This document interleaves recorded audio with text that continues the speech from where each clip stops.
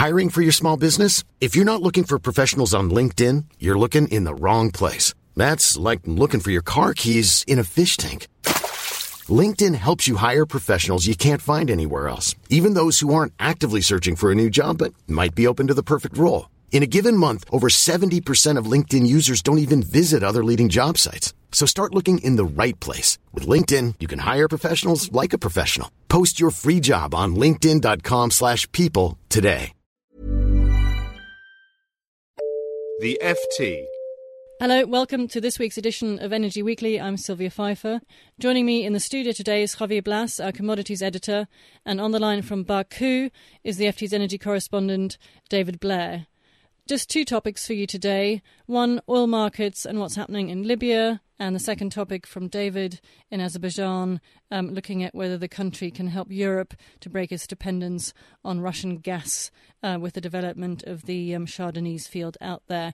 So our first topic today, Javier, I just wondered if you can bring us up to date as to what's happening on the oil markets. You had a story in today's paper that several OPEC members have also increased production following on from Saudi Arabia. A, what's that done to the price of oil? And B, why are they doing it? Is there sort of move now within OPEC as a whole to increase production, or is it just some members?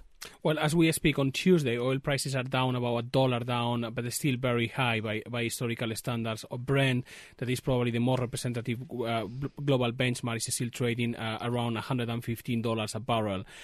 Saudi Arabia increased production to compensate for the shortfall coming from Libya, where production has dropped from pre-crisis levels of about 1.6 million barrels a day to about 500,000 barrels a day. That's a three-quarters drop in oil production. And so, as I said, Saudi Arabia has already increased production, but we understand that behind the scenes, other countries are joining Saudi Arabia, or are in the process of joining Saudi Arabia. I think that the ramp-up in production is starting to happen as we speak, and it will take still several weeks, and probably is going to be visible at the beginning of April rather than immediately. But so we have Kuwait, the United Arab Emirates, and Nigeria. The three are increasing production right now, and the volumes are going to be evident by April.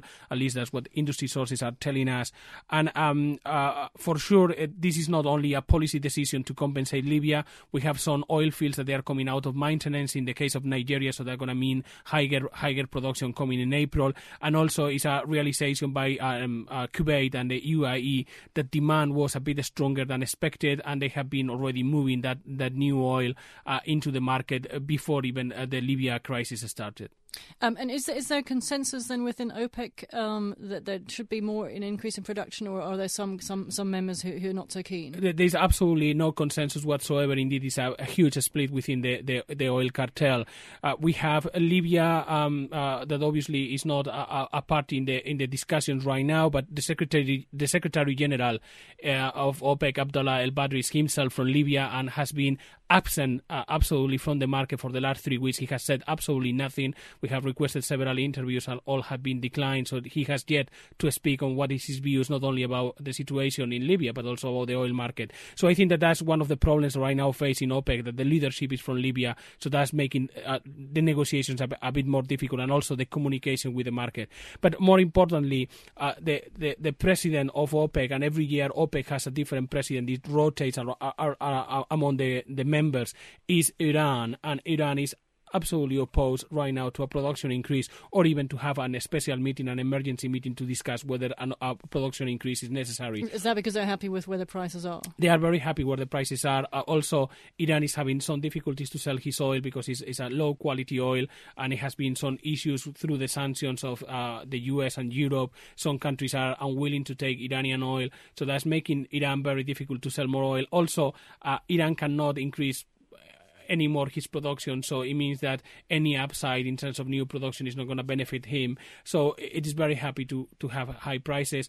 Algeria appears to be in the same camp, also very reluctant to increase production. So it is Venezuela. On the other side, we have other countries, including Qatar and Kuwait, that now are on the record saying that they want to have the discussion, and that indeed there are consultation among the ministers whether OPEC needs to call an emergency meeting or not.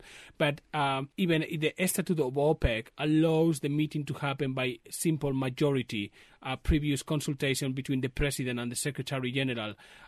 My understanding is that OPEC will prefer to act by consensus on this matter, and at this moment there is no consensus either to hold an emergency meeting or absolutely no consensus whatsoever to increase production as a group.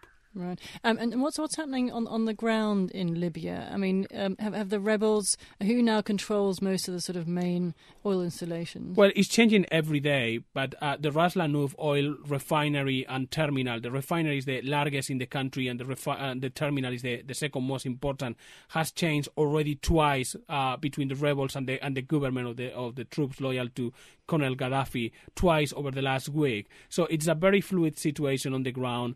Production is coming to a halt. Already the country pre-crisis was pumping around 1.6 million barrels a day. Production has collapsed to about 500,000 barrels a day at the moment.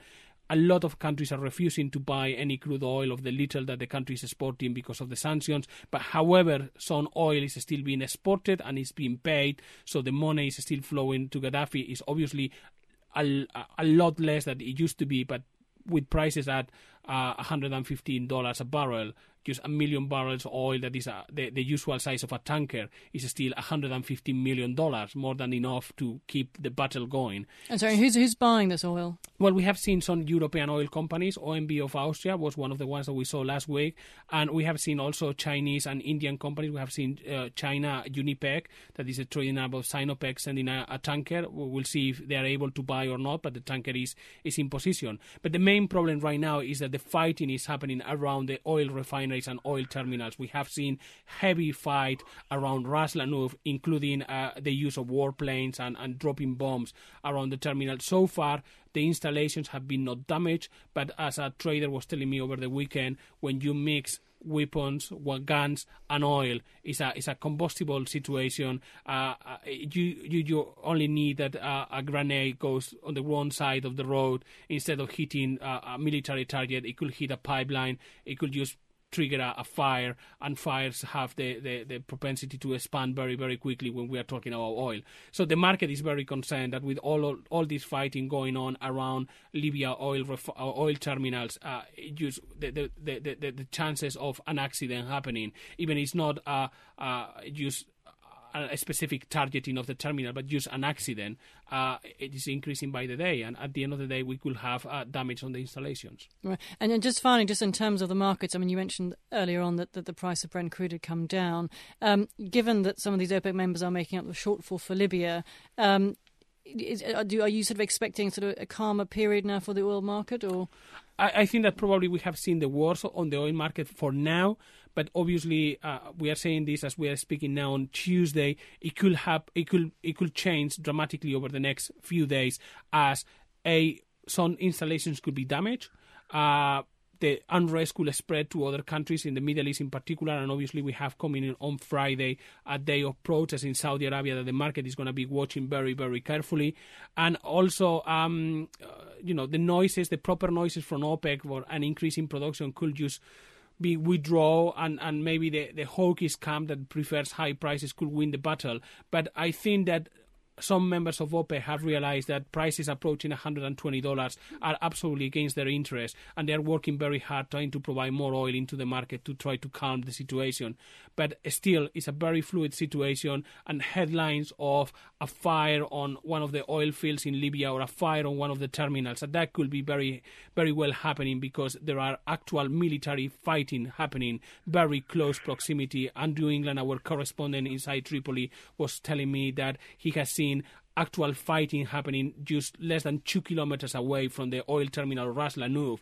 It just the situation is very tense, and at any moment something could go wrong, and then we can see a big spike in oil prices. So on a fundamental point of view, things are at the moment beginning to change to the good because OPEC is making more oil available, but still we have to remember that there's actual fighting happening on an OPEC member country which produce a lot of oil. Okay, thank you very much. We'll keep monitoring that situation.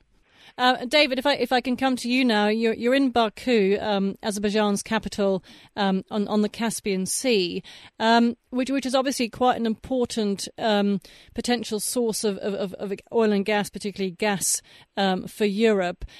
Just wondered if you can sort of give me a bit of the background as to why you're there. And obviously, there's a bit of a crunch decision coming up in the next few months on various pipeline routes from the Caspian to Western Europe. Yes, one of the biggest gas projects in the world is underway, just a few miles from where I'm sitting now, offshore in the Caspian Basin. And this is the second phase of the Shah Deniz field, which will cost about $22 billion to develop and should eventually produce 16 billion cubic meters of gas every year. That's from 2017 onwards. The big question is, where will that gas go? Which customers will it serve, and how will it get there? And there are quite a few potential customers, I guess, for the gas. I mean, in Western Europe, which at the moment relies very heavily on imports from Russia, is obviously very keen. And Russia itself, I think, is very keen for some of the gas. Is that right? That's right. Europe really wants this gas. The idea on the table at the moment is that of the 16 billion cubic meters, 6 of that would go to Turkey, and then 10 of that would go on to the European Union. And the idea is to reduce the present dependence that Europe has on Russian gas imports. Now, the figures on this are quite striking.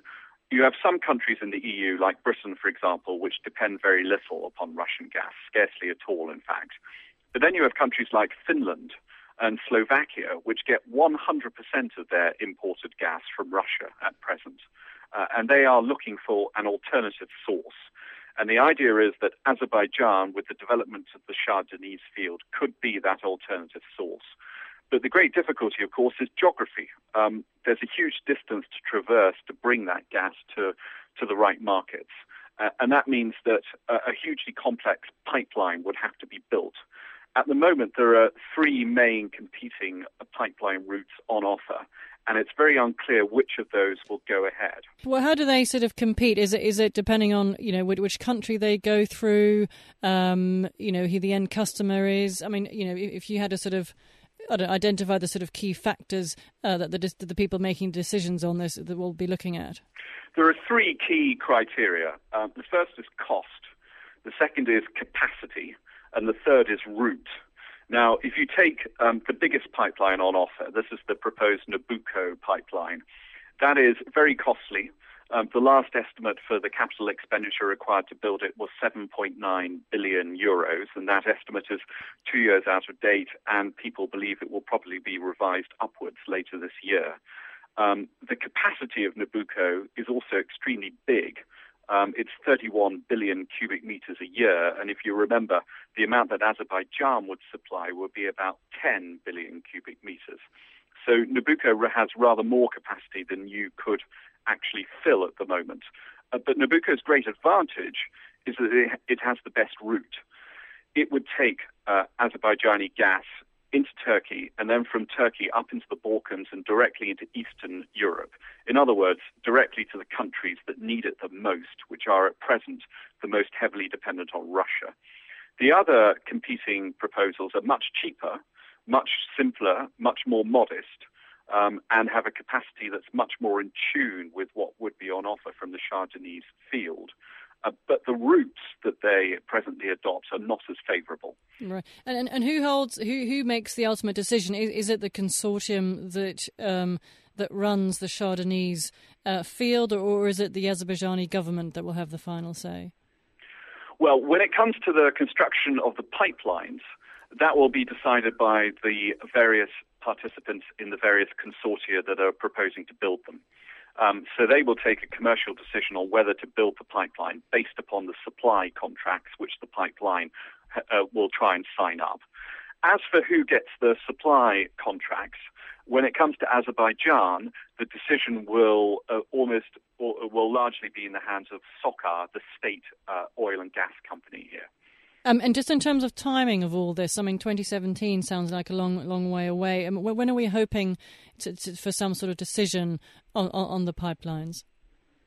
Well, Nabucco's partners say that they will have to make a final investment decision at the beginning of next year if they're going to build the pipeline on schedule and have it ready to meet the Shah Deniz 2 volumes when they come on stream.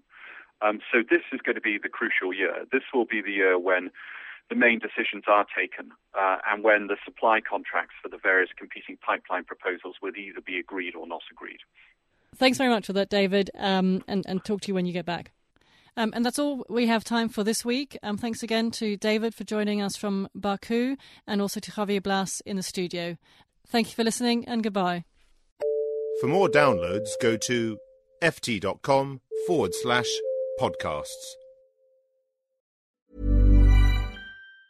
Planning for your next trip? Elevate your travel style with Quince. Quince has all the jet-setting essentials you'll want for your next getaway, like European linen, premium luggage options, buttery soft Italian leather bags, and so much more. And it's all priced at 50 to 80% less than similar brands. Plus, Quince only works with factories that use safe and ethical manufacturing practices. Pack your bags with high-quality essentials you'll be wearing for vacations to come with Quince. Go to quince.com/trip for free shipping and 365-day returns. Hi, I'm Daniel, founder of Pretty Litter. Did you know cats tend to hide symptoms of sickness and pain? I learned this the hard way after losing my cat, Gingy. So I created Pretty Litter, a health monitoring litter that helps detect early signs of illness by changing colors, saving you money and potentially your cat's life. Pretty Litter is veterinarian developed, and it's the easiest way to keep tabs on your fur baby's health right at home. Go to prettylitter.com and use code ACAST for 20% off your first order and a free cat toy. Terms and conditions apply. See site for details.